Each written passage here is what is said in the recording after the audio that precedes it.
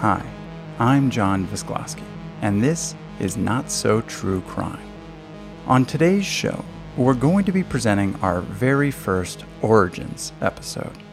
If you listen to the introduction for this podcast, you'll know that each original story presented on this show is going to be accompanied by a brief companion episode that'll go into a little bit of detail about how that show was written, what exactly inspired the initial idea, and the process of turning that idea into a finished episode.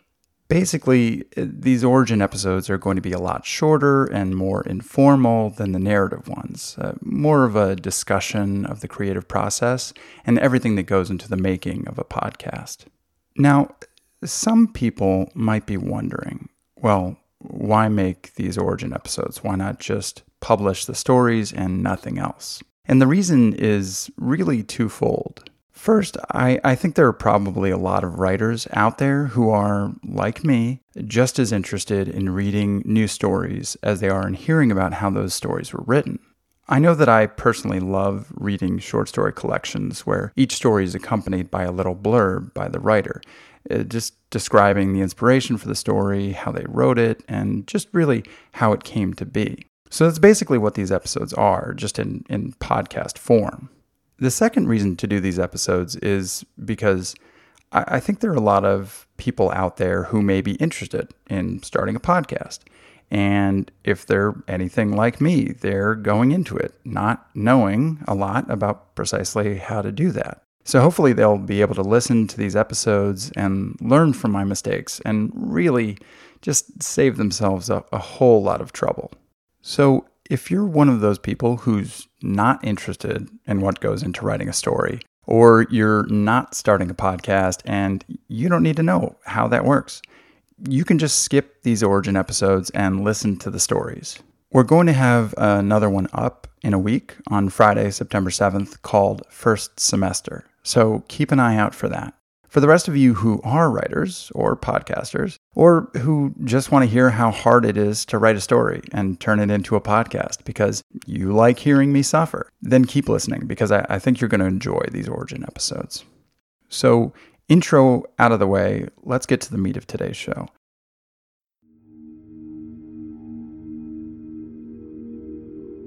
This particular Origins episode is about our first story on the podcast called The Session. If you haven't listened to that episode yet, stop right now, go listen to it, then come back to this one. I think it goes without saying that all of these Origin episodes will be discussing spoilers, so if you don't want the end of that story to be ruined for you, please listen to it first. For those of you who have already listened to it, you'll know that it's a story about a girl named Rebecca, who turns out to not really be named Rebecca, who goes to visit a new psychiatrist for the first time and ends up having a very, let's say, illuminating session. Whenever I get an idea for a new story, it always comes to me in one of two ways. The first way is probably the most common, where I get a tiny kernel of an idea that I then have to think about for a while and tease it out in my mind before I can turn it into some kind of written outline. Then what I'll do is revise that outline and turn that eventually into a written story. The other way I get ideas, which is a lot more rare, is that a story will just sort of leap into your head, fully formed, ready to be written. It doesn't happen all that often, but when it does, it's really great because it's so much less time and stress to then get the story onto the page.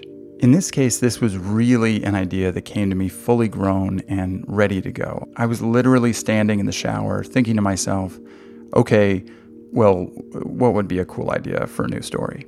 And Rebecca just sort of walked into my mind, and she was already sitting there in that waiting room of the psychiatrist's office, ready to go. Normally, what I do after I get an idea is I'll write an outline, just so I can figure out all the characters and the plot and make sure that everything makes perfect sense before I start writing anything. But because the initial idea was already pretty polished and pretty complete, I thought about it for about a week, and then I just sat down and started writing without actually doing an outline first. A lot of my writer friends out there know that it can be very hard to sit down and write. You really have to force yourself to do it. Otherwise, it'll just never happen.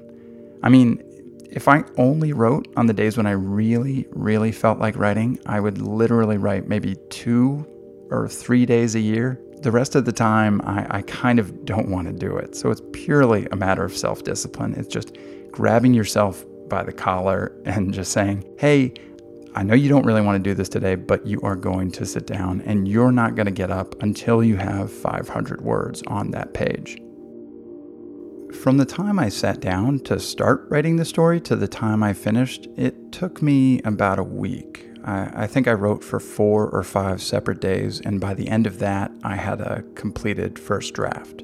Some people write really clean first drafts that are really polished and don't need a lot of revision. I remember I read an article about Noah Hawley, who's created 2 fantastic TV shows, Legion and Fargo, where he said that he pretty much only wrote a single draft and that his first draft was often pretty close to the final version of his scripts. I think Kurt Vonnegut was kind of the same way, where the published version of his stories and books was more or less the same as his first drafts. Now, you've probably already guessed, but I am not at all that way. I tend to overwrite everything and make everything much longer than it has to be, so my first drafts tend to be very, very flabby. By the end, I'll usually end up cutting out anywhere from 25 to 40% of my initial draft, so that's a lot of wasted words. Most of the time, it's just an excess of things because you'll get new ideas as you're writing, and it's like, oh, that'll be cool, I'll put that in there. And it's only when you step back and read it as a whole that you realize how much that stuff just drags and slows everything down.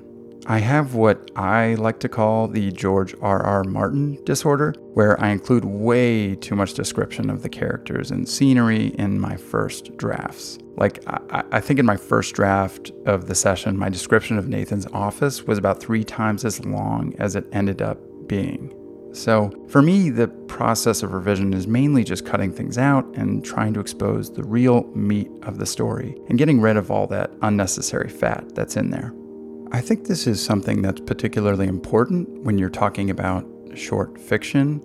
One of my all-time favorite writers is George Saunders, who primarily writes short stories. And if you want to learn how to not waste a single word, just please read one of his stories.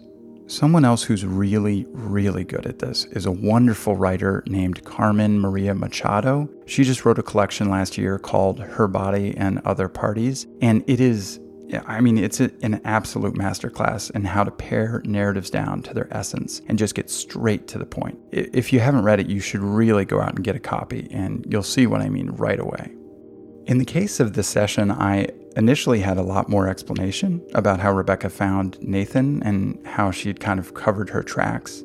Originally, there was this whole thing about how she called his office using a burner phone so the cops wouldn't be able to trace it. And she's just going through this whole long, Gone Girl explanation of how she's committed the perfect crime and really obscured her tracks while he's just laying there on the floor dying. And it has kind of this comical effect. And as I was reading it back, I just realized it was fucking boring. And that it was really detracting from the emotional core of the story, which is that she is this kind of avenging angel, getting her revenge on this really despicable person who has harmed her and her family so deeply. It's important to figure out your plot. It's important for your plot to make sense. But the core of your story always has to be the emotion. You can't let the details of the plot override the emotional aspect of this journey. Plot is incredibly important only until it interferes with emotion, and then it immediately becomes secondary. The reader is not going to care that you bothered to explain everything perfectly if they don't get an emotional impact, if the story doesn't make them feel something. I also don't think there's anything wrong with having a little ambiguity and leaving some things unexplained. I didn't want the listener to walk away knowing how much of Rebecca's story was actually true. I kind of wanted that to be a little unclear because it's more interesting to me that way. I think we can be fairly certain that she did have a sister named Lacey who was an addict and a patient of Nathan's, but I think it's ambiguous as to whether or not all that stuff about Rebecca herself becoming an addict is actually true. Is she someone who has struggled with substance abuse, or is that just a story she tells Nathan to buy time while she waits for the Demerol to kick in?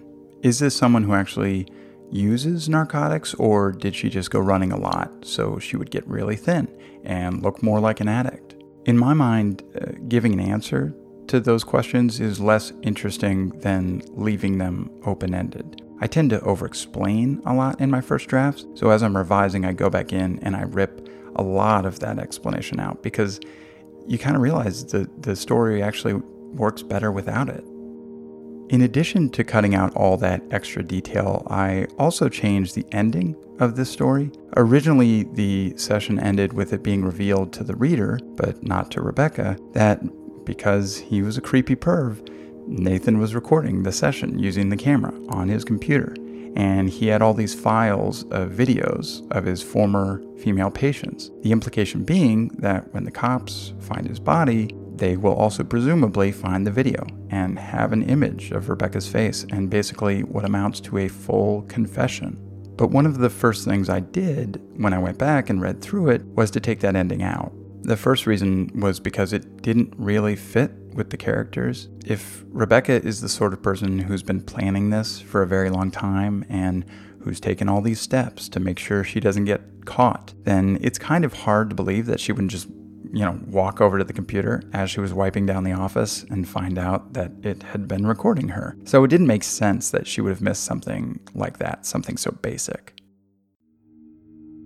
It also would have undercut the main theme of the story to have it end in that way. This is a story about a man in a position of power who abuses that power to take advantage of his female patients.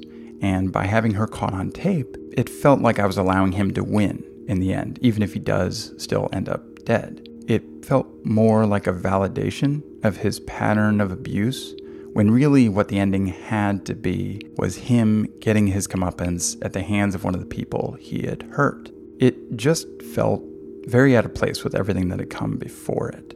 So one thing that I think is good to remember when writing anything is to realize that nothing you write is sacred. Nothing is so important that it cannot be cut out or eventually revised. It can be tough for me to cut things out because I can remember how hard it was for me to write them, and cutting them out makes that effort feel like wasted work.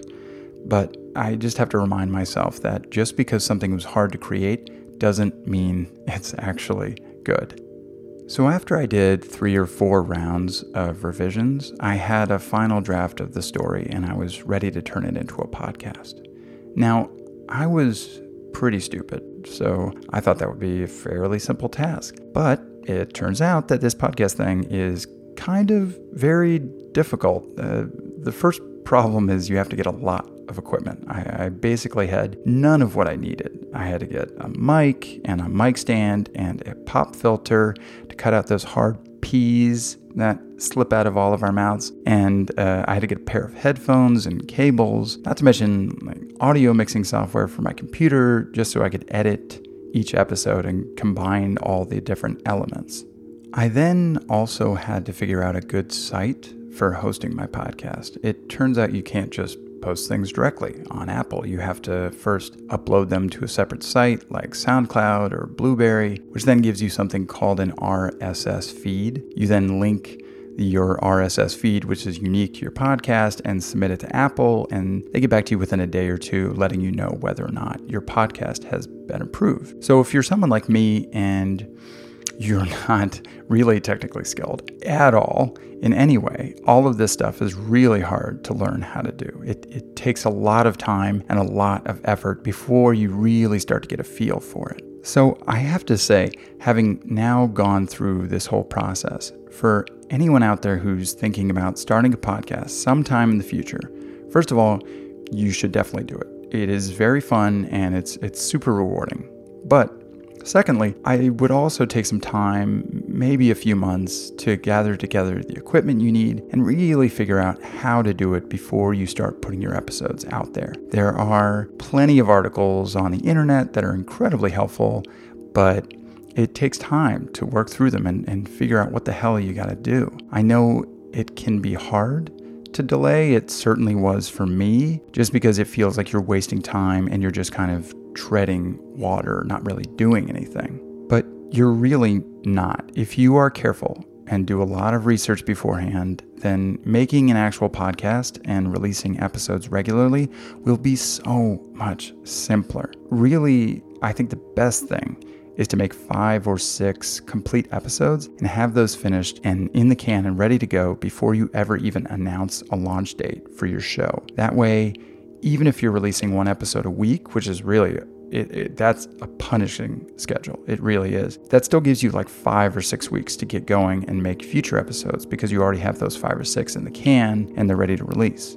It's frustrating, but it is definitely worth it. It gives you time to work out all the kinks in an environment that is pressure-free because you're not staring down the barrel of any kind of deadline. There's no pressure for you to release an episode every 7 to 14 days. So that's really it for this first origin episode of Not So True Crime. If you liked hearing about my writing process and the way writing works for me, we're going to be releasing one of these behind the scenes shows along with every original story that is featured on this show. If you like the podcast in general and want to help other people find it, you can leave us a rating or a review on Apple Podcasts. Those are really, really helpful just because the more ratings we get, the higher we appear in search results when people are looking for new podcasts to listen to. You can also email us at notsotruecrime@gmail.com or follow us on Twitter at either notsotruecrime or Jay Visglosky. As I said before, our next original story will be released on Friday, September 7th. It's called First Semester, and it's about a young girl with a very troubled home life who is about to leave for her very first year of college. It's dark, and it's got parts that are hopefully really thrilling, and other parts that are hopefully a little scary. And as with all the stories on this show, I hope more than anything else that it just makes you feel something. So until then, I'm John Visglosky. Thanks for listening.